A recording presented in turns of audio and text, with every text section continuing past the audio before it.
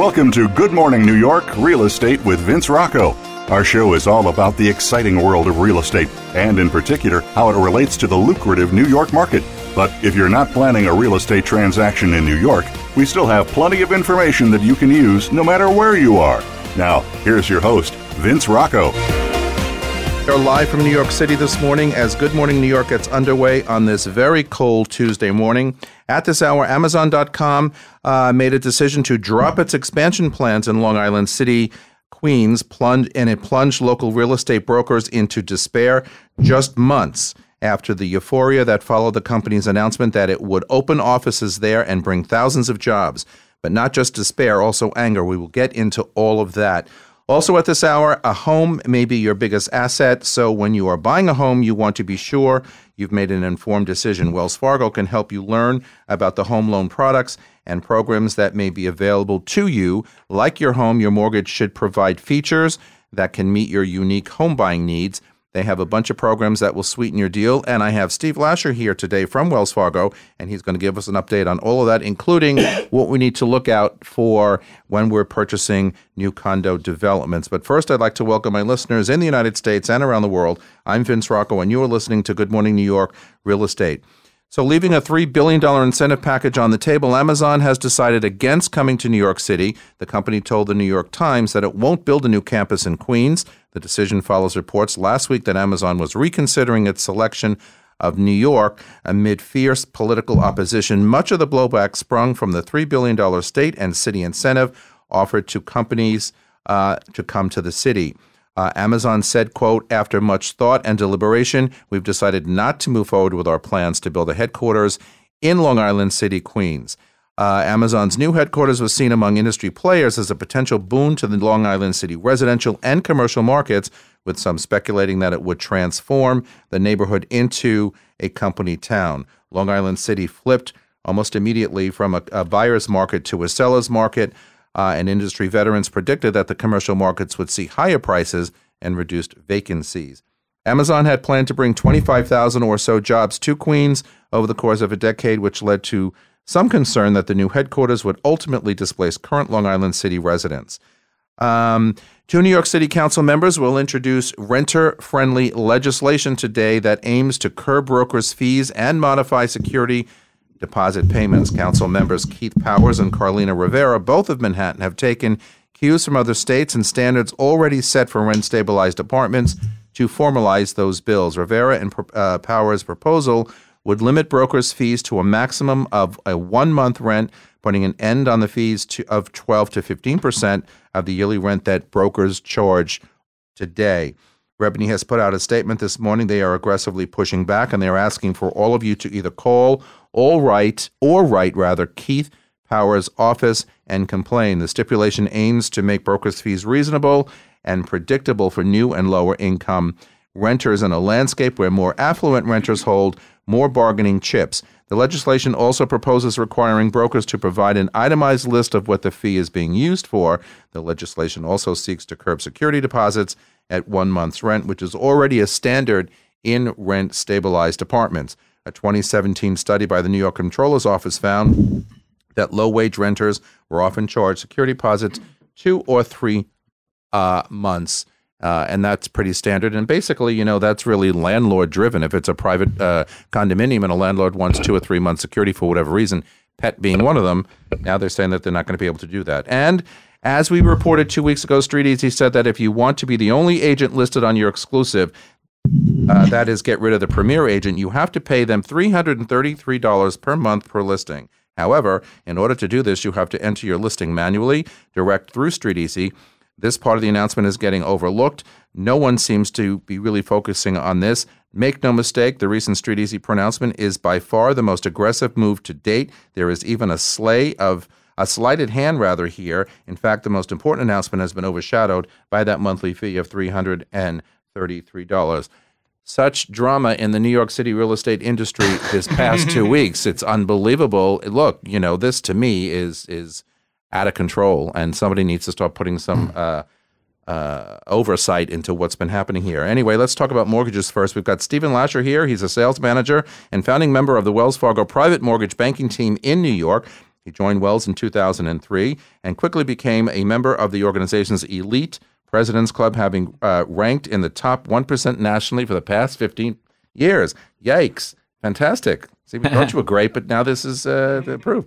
Specializing in new development and loan financing, condominiums, co-ops, and multifamily properties, he has extensive experience with borrowers and developers of all backgrounds and property types. He has successfully funded over $2 billion in residential mortgage transactions throughout his career. Prior to joining Wells, Steve was an associate in the equity research departments at both UBS Warburg and Morgan Stanley. He received a bachelor's of science in interdisciplinary studies. That's always an interesting one to me. With a concentration in social and economic policy from Boston University. My niece went there. He's a friend to Good Morning New York, and has appeared before, and we say a big good morning to you. Good morning. So let's talk a little bit. You know, the mortgage rates have been up and down. You know, the past 18 months to 2 years, they're down pretty nicely again. We are still, though, historically looking at rates that are amazing. So before we get into all of that, let's talk about new development sales, okay? There's a big difference between resale and new development in this town. And when buyers are out there looking at new development, what are some of the things that we as agents need to know or look out for to make the transaction, you know, work more smoothly? Are there programs for new development, for example, that don't exist for resale buyers?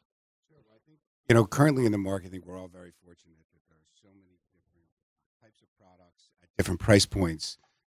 Currently in the market, a few of the projects that we're working on now are, let's say, 15 Hudson Yards. Hudson Yards is opening on March 15th.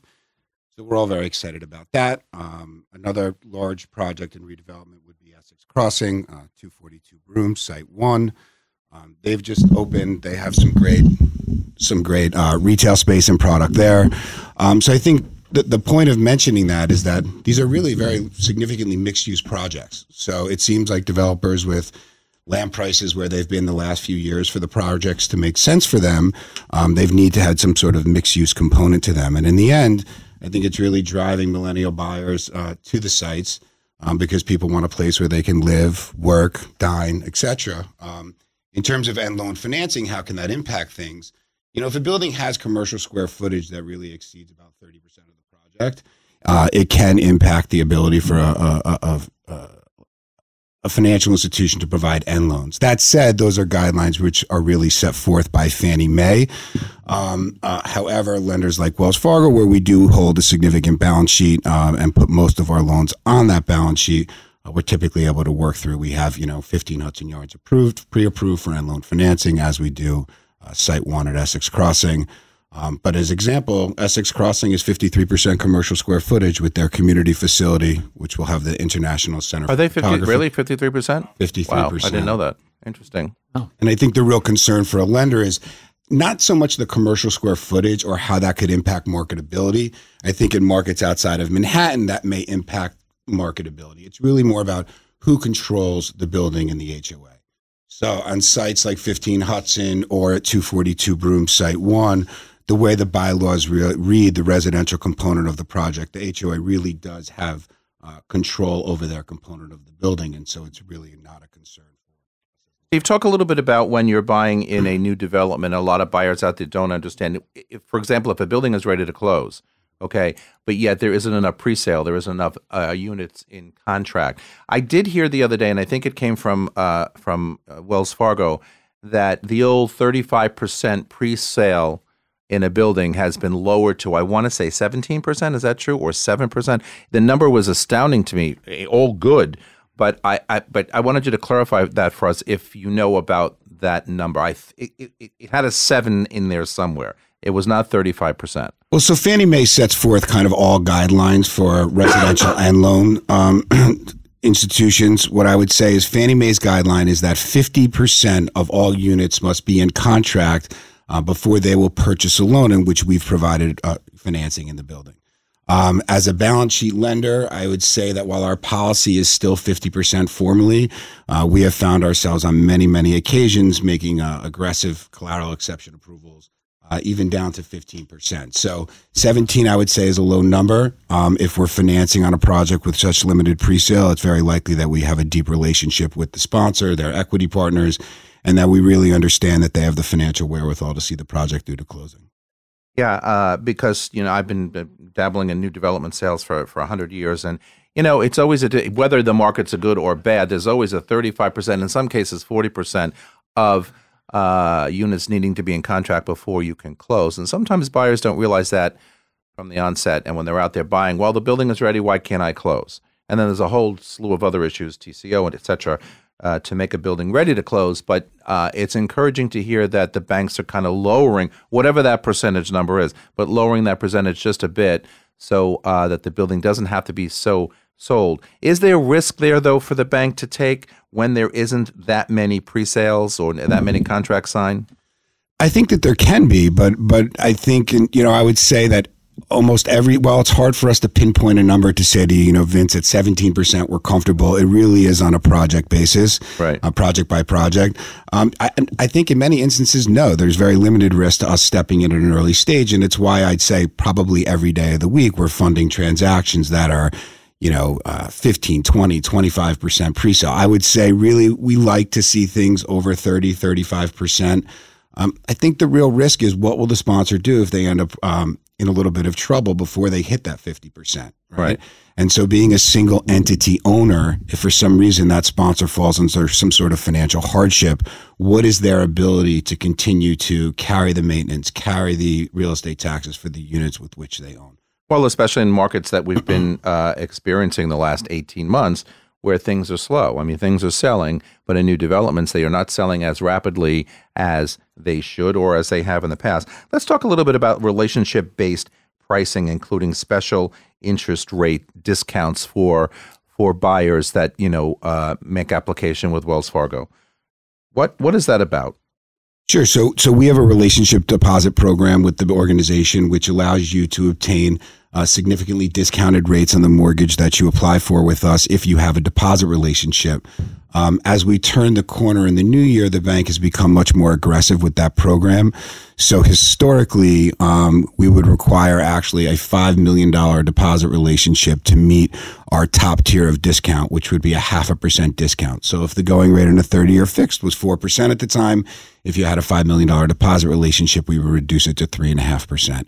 We've reduced that requirement at top tier down to $1 million from $5 million. These are for the developers or single? I'm sorry, it's like for the developer you're saying you do this? No. Or for an individual person? This is for individual consumers. Individual buyer. So from $5 million to deposit $5 million to get a great rate, now it's on a 1. I thought it was like 100,000 you had to leave. So there are actually 4 tiers. So the first tier and the lowest tier is that we would reduce the rate 1/8% if you have a $250,000 on deposit with us, $250,000, excuse me. At $500,000, we would reduce it an additional 1/8 for a total of 0.25%. At $750,000, and another 1/8 at 3/8, and then at $1 million, 0.5%. Now, the nice thing about the program, while in spirit, ideally, it's that we're going to develop a robust deposit relationship with the consumer. If they do need to deploy some of those funds into the transaction as equity, they are capable of doing that, and they will still maintain the reduced rate.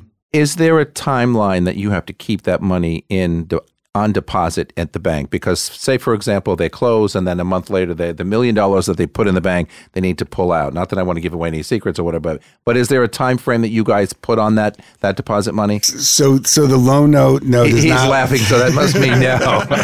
The loan note does not legally require the borrower to maintain that deposit relationship post-closing, no. But we do hope to develop some sort of deposit relationship. With your charm, of course, you're going to develop that relationship. Anyway, we have to take a break. We're going to leave it there. This is Good Morning New York on the Voice America Talk Radio Network. We will be right back after these messages, so don't go away.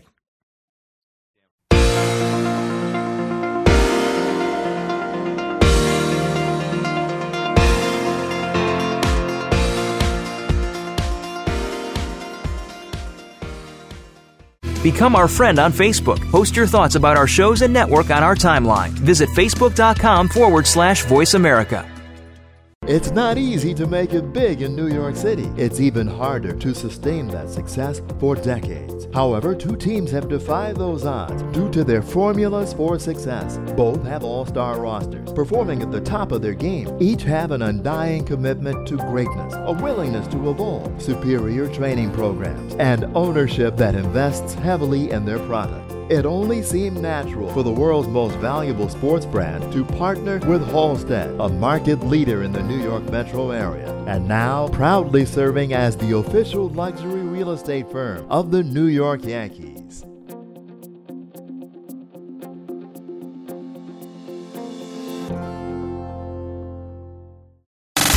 Have you friended us on Facebook yet? Why not? Just go to facebook.com/Voice America or search for the keywords Voice America. Once you are part of our Facebook network, you'll receive daily messages about what's happening with our shows, this week's featured guests, and new happenings at the Voice America Talk Radio Network. And you can add your voice to the always active discussions on our timeline. Just go to facebook.com/Voice America or search for Voice America.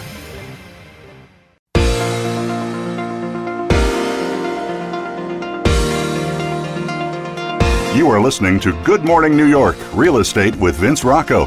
If you want to call into the program, we're toll-free in North America at 1-866-472-5788. That's 1-866-472-5788.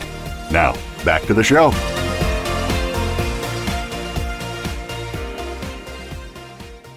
Okay, we are back.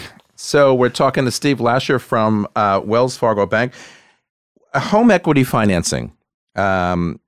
Where are we with that these days, and how many people are taking advantage of that? I mean, so home equity financing, you want to take some money out because you want to do some stuff around your house, right? Where are we with that rate-wise? Is that a big deal today, or is it not? I think we're seeing fewer and fewer home equity lines of credit, at least specifically in my office. You're going to ask them? Yeah. I think we do see buyers potentially reviewing, as we rounded the new year, we've seen, some robust activity as a general matter, not only in the purchase market compared to this past fall, but with rates having dropped about 0.5%, we have seen a number of borrowers looking to refinance. So at the moment, it's actually more compelling typically, depending on the need of the consumer at that time, to maybe even actually do a cash out refinance and take more permanent fixed financing, because the rate on a 30-year fixed mortgage on balance sheet is below 4% today, where most home equity lines of credit are variable rate lines of credit that are tied to the prime rate, which is over 4% today. So the rate on a fixed mortgage is actually lower than a variable rate line of credit today. The benefit to a line of credit would be that if you didn't need the money immediately, you could draw it like a credit card almost, use the funds as needed, and then pay them down. Where with a fixed rate, why is it lower? Why is the fixed rate lower? That seems like it's kind of like not right or not possible. But why is it? I think that could be we could do a full show probably on why is the yield curve where it is today at the moment, and probably want to pull in the Federal Reserve for some commentary. I don't know if I can speak to that exactly, but I mean the fact is that the cost of short-term funds have gone up while, long-term yields have stayed relatively low. And so it's just a product of where the yield curve is today. And so 30-year fixed, well, historically, if you looked at a 5-year ARM, let's say, short-term funds, the spread between that interest rate and, let's say, a 30-year fix may be a full percentage point. Today, it's maybe, 0.3% or 0.5%. And so that's really why. It's kind of amazing. What is the 30-year fixed rate as of yesterday or as of this morning? If you check, where are we with that? It's so hard to just simply quote a rate without identifying, where is the property located? Is it a primary residence? How much equity is the borrower putting in? What is their credit quality? Do they have a deposit relationship with us? But I would say if you're putting at least 20% down, you have strong, high 700 credit scores, even without a deposit relationship, we're probably in the very high threes on a 30-year fixed rate today. Incredible. I mean, when we talk to our buyers and when we talk to our clients out there, how can they not understand what a buying time this really is? I mean, negotiating a good sale price is one thing, but on the finance side, the rates are beyond competitive. I mean, they're just remarkably low.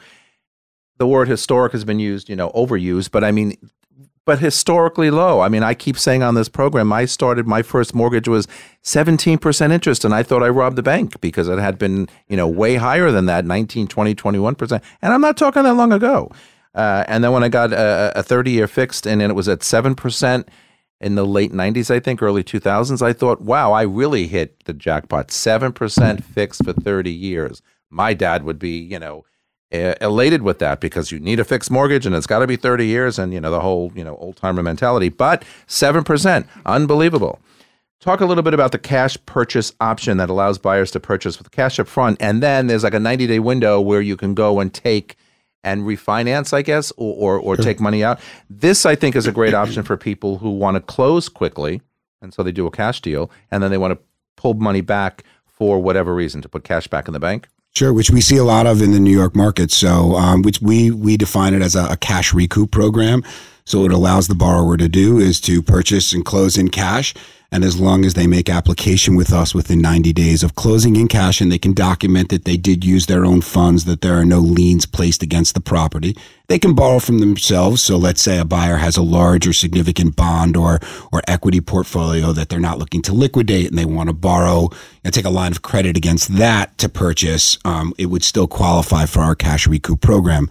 Essentially, the benefit is that you obtain the benefit of the same amount of leverage you would be able to take on a purchase money transaction and the same rates. Typically, if you were coming to us looking to just extract equity and do a cash out refinance, we would upcharge the rate. There would be a premium for that and the additional risk associated with the transaction. And we would likely give less leverage. So maybe 50, 60, 70% rather than 70, 80, or even 90%. And your point as it relates to rates, I mean, I think that we're actually seeing the impact in the market. I don't, everyone at this table are, I believe, real estate brokers and know the market better than I do in terms of, the in and outs of day-to-day transactions. But we've seen a significant uptick since the beginning of the year. And I think that that's partially predicated on the fact that interest rates are down by about 0.5%. So that those are real dollars. I think also, the economy, whether you believe in, it being strong or not, the fact is buyers, people in the market have money right now. So the buyers that we're speaking to, they have significant portfolios of assets, even with the market having dropped a bit. They've had a couple really good years in the market. It's very different than the credit crisis that we saw in 2008, where people were out of work. They didn't have liquidity. They couldn't gain access to liquidity. The buyers that I'm speaking to, typically, they have a lot of money right now, and interest rates are low, and they see the benefits. So, well, I think people have held out a little bit from buying, and somebody said to me the other day, not that I needed to be reminded, but while people sit back, they're holding on to their money, they're making more money, they're putting it aside to do a home purchase. New Yorkers, by trade, can't sit on the sidelines for too long. Ultimately, they will get up and say, enough of whatever is happening out there. I have to buy, I need to buy, I want to buy, and I'm going to buy. So, you can hold them back a little bit. They can go from a buyer's market to seller's market, to high interest rates, low interest rates, and they get ticked off and they kind of sit back and don't do anything. But after a while, almost all of them, and that's how we have seen our markets change almost on a dime, because it is that emotional and it's that got to do it, ready to go, time to buy, and they do. Before we go to break, 10.01% down payments. Now, this is interesting. What is the 0.01%? And how flexible is Wells Fargo with 10% down payments? So we're very comfortable providing what we call an 89.9% financing. That 0.1 again. Here we go. I think for some reason there's probably just a bad connotation based on 90% financing or greater. I think that there's just a certain comfort level being below 90%. That said, 0.1%. But that's it. You want to be competitive in the market, and you want to be able to, provide products that, help consumers gain access to the homes that they want to live in. And so it's why we have the program. It does require that you have strong credit quality, 740 minimum credit score. 740. Yes. 38%, max, what we call debt to income ratio. And really, we don't typically allow for gifts to be provided for the 10% earnest money that's being provided. Is that 38% up from 35%, or has it always been your policy for 38%? Because, when we're looking at co-ops, sometimes, the numbers are all over the place, but 38% seemed a little high. On this product, we allow for the 38%. Okay. What are the rates? Are they lower, higher? Great question. There's a slight premium in rate. So I think one of the benefits of the program is that we do hold loans on balance sheet. So there's no PMI or primary mortgage insurance, which I think people always associate with loans that are over 80% financing. And the rate premium, candidly, is minimal, candidly, in my opinion, based on the amount of additional risk when you go over 80%. So if the rate were 3.875% at 80, it would, let's say, be 4% up to 85. And then between 85 and 90%, it would, let's say, be 4.125%. So really an eighth to a quarter premium in rate. So it's a great product. One of the nice benefits of the product is that, if you are actually selling a property at the same time that you're purchasing and you're a little bit illiquid during that short, time frame, let's say 6 months, what the bank will allow you to do is if you pay down the loan below 80% within the first 6 months of carrying the debt, we will actually recast and reset the payment back to the lower rate. So if you go at 90% and we close at 4 1/8, if you pay down the mortgage below 80% within 6 months, i.e. you've bonused out, you've sold your departure residence, we will reset the payment and the rate at the 3.875. All right, we have to leave it there. Steve's going to stick it out with us for the rest of the show. We're live from Blast Off Productions here in New York City. This is Good Morning New York. We will continue on the other side of the break, so don't go away.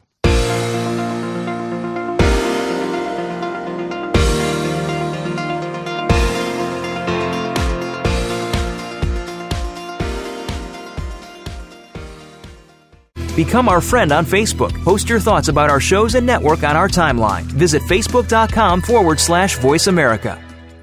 It's not easy to make it big in New York City. It's even harder to sustain that success for decades. However, two teams have defied those odds due to their formulas for success. Both have all-star rosters, performing at the top of their game. Each have an undying commitment to greatness, a willingness to evolve, superior training programs, and ownership that invests heavily in their product. It only seemed natural for the world's most valuable sports brand to partner with Halstead, a market leader in the New York metro area, and now proudly serving as the official luxury real estate firm of the New York Yankees.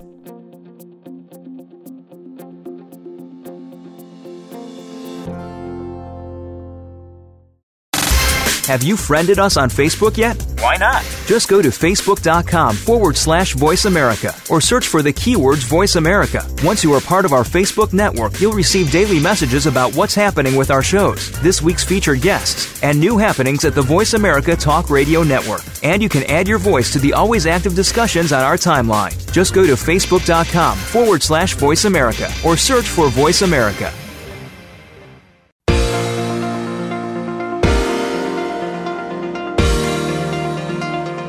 You are listening to Good Morning New York, Real Estate with Vince Rocco. If you want to call into the program, we're toll-free in North America at 1-866-472-5788. That's 1-866-472-5788. Now, back to the show. Okay, everybody, we are back, and we are here with the panel. Ari Harkov from Halstead is here, Noah Kaplan, Nest Seekers International, Matthew Cohen from CORE, Phil Horrigan from Freely and LeaseBreak.com, and Jordan Shea from Douglas Elliman. All right, listen, so at the top of the show, I'm reading all the drama in the New York City real estate market this past 2 weeks. I want to start with Amazon because their decision to drop their expansion plans in Long Island City plunged, so the stories go, local real estate brokers, heads of firms, local agents, into despair just months after the euphoria that followed the company's announcement that was going to bring not only jobs to Long Island City or Queens, but lots of sales and lots of rentals for individual brokers. And so earlier this week or end of last week, when they decided to pull out, why the drama? I mean, my position is we didn't have it to begin with, and we're not going to have it going forward. So keep up with your business. Just do what you're always doing. What's the deal with this? I mean, why, and how will it affect, the rest of the boroughs out there, Manhattan, Brooklyn, Staten Island, but we don't really consider that because it's not close enough to the source. No. I'm not ranking on Staten Island. I'm just saying it's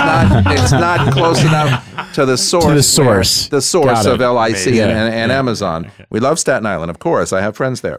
Anyway, what's the drama about? I mean, I'll say a couple things. First off, the uptick in activity in Long Island City around Amazon was obviously speculative because Amazon never came to Long Island City. Right. So the buying, the fervor around what was potentially going to happen was all based on speculation. That's the first thing. Second thing is New York City is, and I was just reading this, I think it's New York City is as large as the second, third, and fourth largest cities in the country combined. We're by far and away the largest economy in the country. And Amazon basically, if you kind of like parse their message, essentially said, we love New York and we have to be here regardless. I don't think this is the end of the story. I think they may figure out a way to expand more quietly. I think they may not get the tax breaks that they had hoped for. They may not build a campus the way they were going to build one. But ultimately, they already have, by the way, 5,000 employees here, and they will continue to expand because they need to be here. And the reason they chose New York City was not from a cost perspective. It was to target talent, the talent that's here and the talent that wants to be here. Ari, let's talk about perception for a minute, okay? Because following the news that Amazon has pulled out, okay, and they're not going to build or develop in Long Island City. Shortly thereafter, a day or two later, a big story comes out in the press that says they've made $19 billion something in sales last year and paid zero federal taxes. So how do how does the common person out there who works very hard and pays their taxes every day, how do they deal with stuff like that? A, they're coming, now they're not coming, and B, they're a big conglomerate, and Jeff Bezos, owns half the world, and now they pay zero taxes. What is that about? I mean, I think so. A couple thoughts. First is I'm admittedly a very liberal person, so I have misgivings on both sides of the equation. But the reality is the Amazon deal was going to be a 9-to-1 ratio between tax revenue and incentives. So for $3 billion in incentives that we were going to provide to the company, they were going to generate around $27 billion in tax revenue over 10 years. So roughly $2.7 billion a year, which is effectively in 1 year we would break even on them. So the number of schools, homeless shelters, infrastructure, what we could have done with that funding for the local economy is extraordinary for low and middle income New Yorkers. So I think that this whole idea of like, oh, we got rid of the big bag wolf and that's good for us, I think is actually not good for us. It's short-sighted, right? It's very short-sighted. It's very short-sighted. As far as Amazon being the wealthiest company in the world and Jeff Bezos being the wealthiest person in the world, I mean, it is what it is. Someone has to be there. But ultimately, it would have done a great benefit to New York City, low, middle, and upper income. And outside of that, us people who have to pay taxes, we just cry when we think about it. I think write that check. I've got to do that very soon, and I'm not happy about it. I always say that as real estate brokers, like 90% of our job is managing expectations. Yeah. So I think that the city and I think that the government actually didn't manage people's expectations very well about the whole Amazon, move. And I also, the first thing I thought of when I saw the news was I feel bad for all the brokers in Long Island City who really specialize there, like Modern Spaces. Because I could see, I could see like an uproar of buyers who bought right after the announcement, who were either convinced by their brokers that it's an amazing thing. Like I'm a big, believer of until it's signed, like don't make any big moves. 100%, exactly. Broker told me that this is going to be a great buy and Amazon's coming in and I have to be here.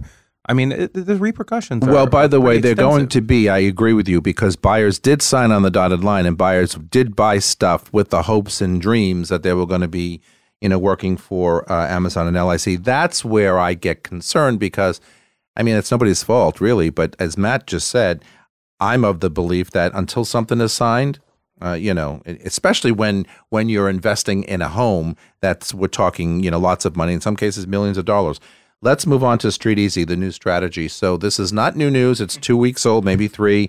Our chairman of our company has made a statement to us in a sales meeting recently that they're working with REBNY, the Real Estate Board of New York, to fix this problem. I'm not so sure or convinced that it's going to happen so quickly.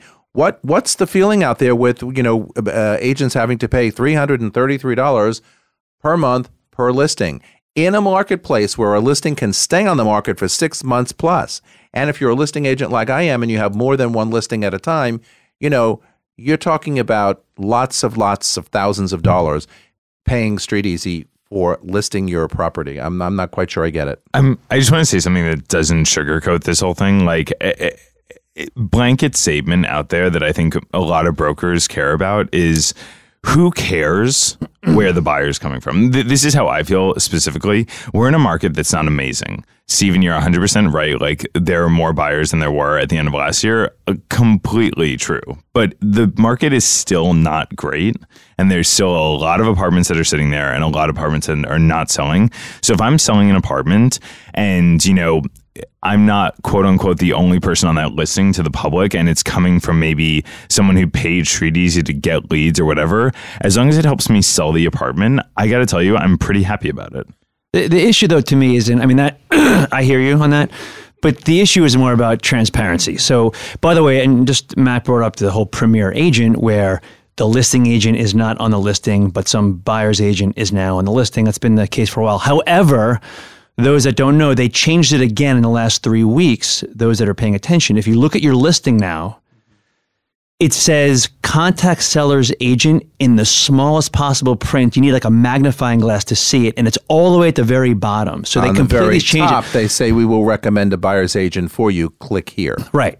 So for me, this is all about transparency and about the integrity of the real estate marketplace, which is unfortunately going in the wrong direction. I mean, we already have a bad enough reputation as brokers, and we're trying to bring things up. And now we have, unfortunately, a company that is just doubling down on this and making things less transparent. Correct. Well, my concern also is, you know, we're taking it, you know, to our level, which of course, or the buyer's level, as Matt was talking about. My concern is this is going to become a seller's problem because the sellers don't know what this is all about. They don't care what this is all about. And if you don't list their property because you don't want to pay the fee, just like on the rental side last year when we started with that, $30 a month per listing, whatever it was, the seller doesn't get to see their property on Street Easy. And, you know, it's the Holy Grail. That's where they go first. When they give you a listing and they sign it up with you and your company, that's the first place they go to look to see if the listing is up, what it looks like, pictures, floor plan, text, etc. Now, if they don't see it there, that I think is where the problem is going to become much more, crazy than it is with just buyers. I was going to say, I mean, so if you think about like how the New York City real estate market and real estate markets overall have evolved, we as brokers pay to advertise our properties where the eyeballs are. You know, there was a day and age 20 years ago when every real estate brokerage firm had to have prime retail real estate space on a major avenue in New York City. Yeah. People don't, we have one on Broadway, our office is on Broadway. People don't buy real estate based on seeing a sign in a window anymore. There was a time when we advertised in the New York Times, classified section because people walked around at open houses with, yellow highlighters and picked up real estate from the back of the New York Times real estate section. At this point in time, whether we like it or not as a brokerage community, we're stuck with the reality that the eyeballs are on Street Easy in New York City, and whether we like it or not, we have to pay to be there because that's where the eyeballs are. That may change in 3 to 5 years. I think what we're all unhappy about as an industry is the fact that we saw this coming, but we did nothing about it collectively, and now we're dealing with the monster that we created. 100%. I mean, it's a failure of the community that this happened in the first place. Mm-hmm. We are crying wolf and foul and every other thing about this, and it's our fault. It's Rebney's fault. It's our fault as brokers. We don't have an RLS. We don't have a system that is easy for people to actually parse. And so we're upset. They're charging us fees. Well, yeah, of course they're charging us fees. They're a business. Can I kind of say on the positive side? So we need an MLS. Right. Well, we don't have a true MLS, and that's the problem. There should be one. Every other place in the country most other places have a place where brokers all go into the same interface and they enter their listing into one place, and then this creates the MLS where all the brokers can see all the listings, and then that collectively they have power, and then they feed that to Street Easy or Zillow in the other places, right? In New York City, that doesn't exist. So right now, people are posting in a million different ways. I still think the best way is to get all the brokers to post in the RLS directly. Correct. And this way, they will start to have take some of this power back. I mean, these are your listings. These are brokers' listings. So it's just unbelievable to me that someone could basically, they became Street Easy by taking your listings for free and saying, and I remember this saying, don't worry, we're not going to charge. We're on your side here. We're for the brokers. Once you get the monopoly power, then you start charging. But I wanted to tell you that the positive side is this will 100% change. There's no question in my mind. It's already changing. So on the rental side, the rentals went from 32,000 they had on their site to 15,000.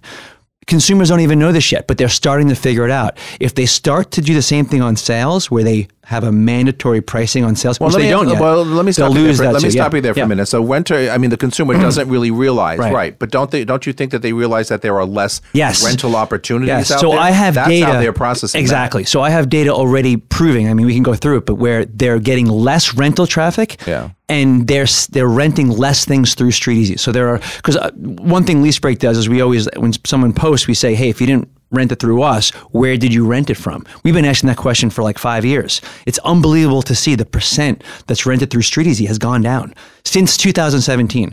So this is it's going to change. You can't treat your customers this way and expect there to be no consequences. Right.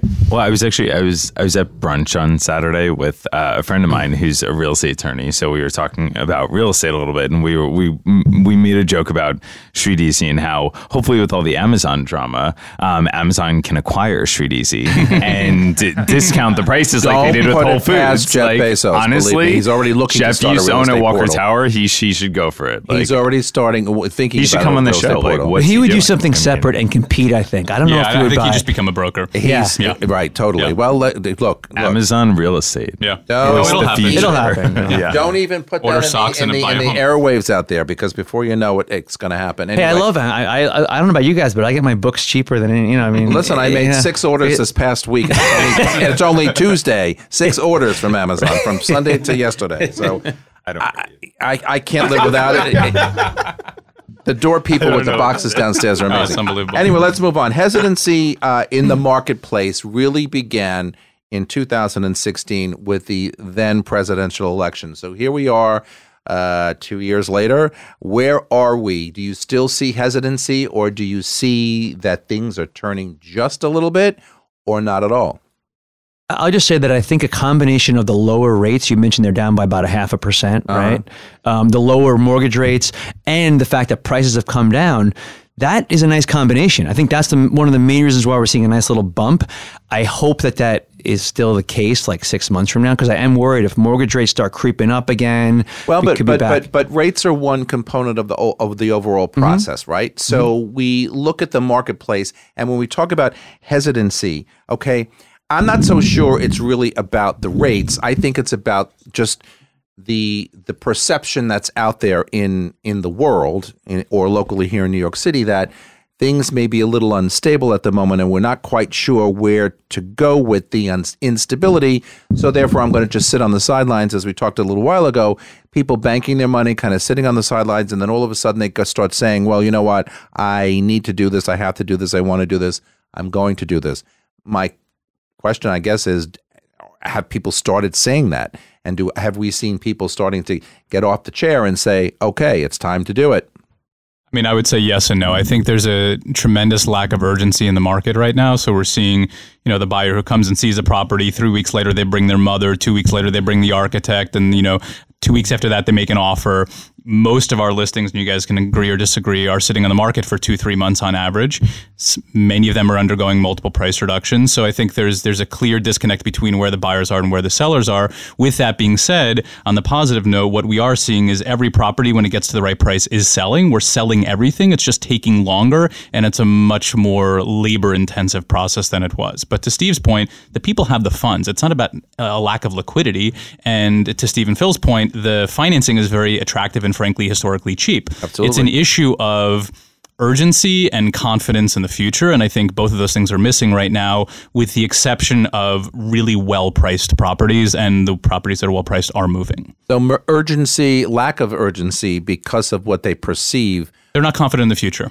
I think the issue right now is that buyers feel we're heading for a recession. It has to happen historically that, the U.S. economy moves in 7 to 10 year cycles. But the financiers are saying that's not going to happen. I know, but people feel it in their bones, and because they feel it, it becomes reality, whether or not it is reality. And I think Ari's right about, it's 2 or 3 years ago, buyers, they saw something, they liked it, they pulled the trigger. There was 100%, like no percentage of that was, any negative thought. And now people, like, I find that buyers are engaging a lot of people. So buyers are engaging their attorneys, they're engaging their mortgage lenders, Absolutely. They're getting ready to pull triggers, and then they're 60% into it, and then they don't actually go all the way.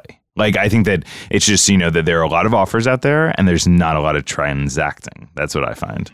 Is it true that it's a very neighborhood-dependent market? So in other words, when a buyer does decide to buy and they realize they're going to pull the trigger because it's the right thing to do, etc., is it a neighborhood-driven decision, or is it just the best priced anywhere?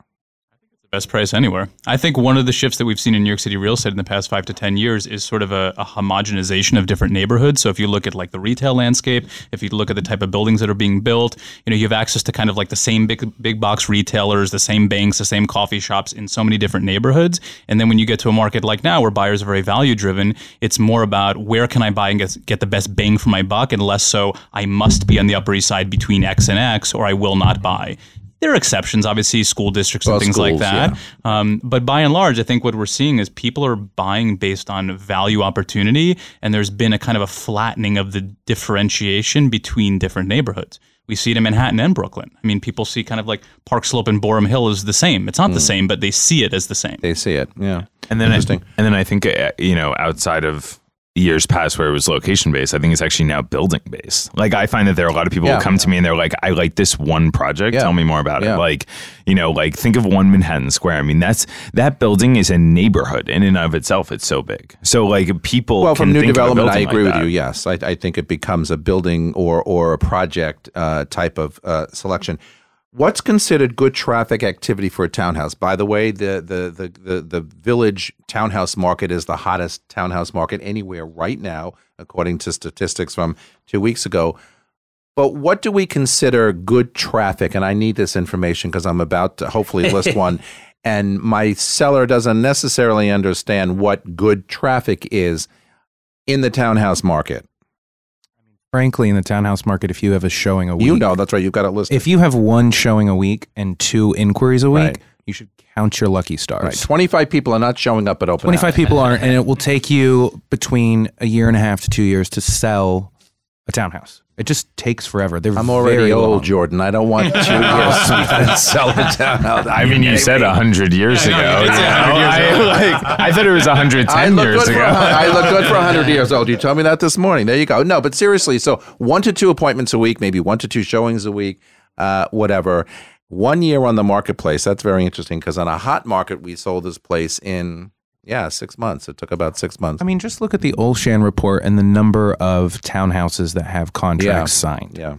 I mean, it's just abysmal. Like, I'm sorry. Like 1 in the city, 2 in the city, 3 in the city. Like, it's nothing. It's very low traffic. Well, we know townhouses are very cyclical, and they're either in vogue, out of vogue, in vogue, out of vogue, and there's specific people for townhouse buying, and it's always been that way. So, but again, I think I think the time for that is we're not really in a townhouse market at the moment, but who knows? We might get there. 20 feet of frontage is standard. 25 feet is gold standard. Width and depth are what buyers are looking for. So, a buyer said to me not too long ago, what's the difference between 20 feet wide and 25 feet wide? And my answer was 5 more feet. The room is 5 feet wider. I mean, if that's not, well, I don't want to spend millions of dollars more for 5 feet more. Okay, you don't have to. It does make such a difference. You can buy a 17-footer or a 19-footer, right? As a broker, I was... it makes all the difference. I was amazed the first time I noticed the townhouse. I was like, this seems huge. And I found out, that's a 25-footer. And I'm like, that 5 feet makes such a difference. It makes all the difference. It really, really does. I mean, I joke and say, well, it's 5 feet bigger. But guess what? That makes a huge difference. Think about a room 5 feet wider. Come on. It makes all the sense in the world. Where are we with the townhouse market in your worlds? I mean, do you see any interest in people wanting to buy? I see zero. Well, it depends. So Jordan's 100% right. I mean, Manhattan townhouse market is struggling, to put it nicely. The Brooklyn townhouse market is a totally different animal. Yeah. That market, I would argue, is one of the hottest submarkets in the whole city.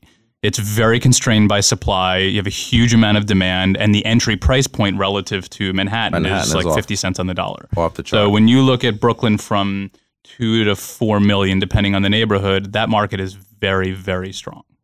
Yeah, I mean, there's a lot of very interesting. When you think of I always find there's a lot of buyers who are looking at 3 and 4 bedroom condos in Manhattan and then townhouses in Brooklyn. Those are their 2 options. So, all right. Well, that's our story for today. That's the broadcast for this morning. Thanks for joining us. Thanks to my guest Steve Lasher as always, and the panel. Shoot for the moon, everyone. Even if you miss, you'll land among the stars. And the only person you should try to be better than is the person you were yesterday. I actually said that to somebody 2 days ago. Be kind to one another for all of us at Voice America all around the world. Thanks for joining us, and we'll see you next time. Goodbye, everybody.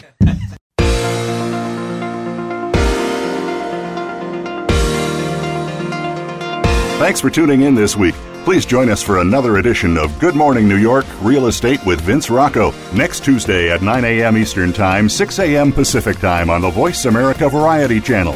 Here's hoping all of your transactions are successful ones.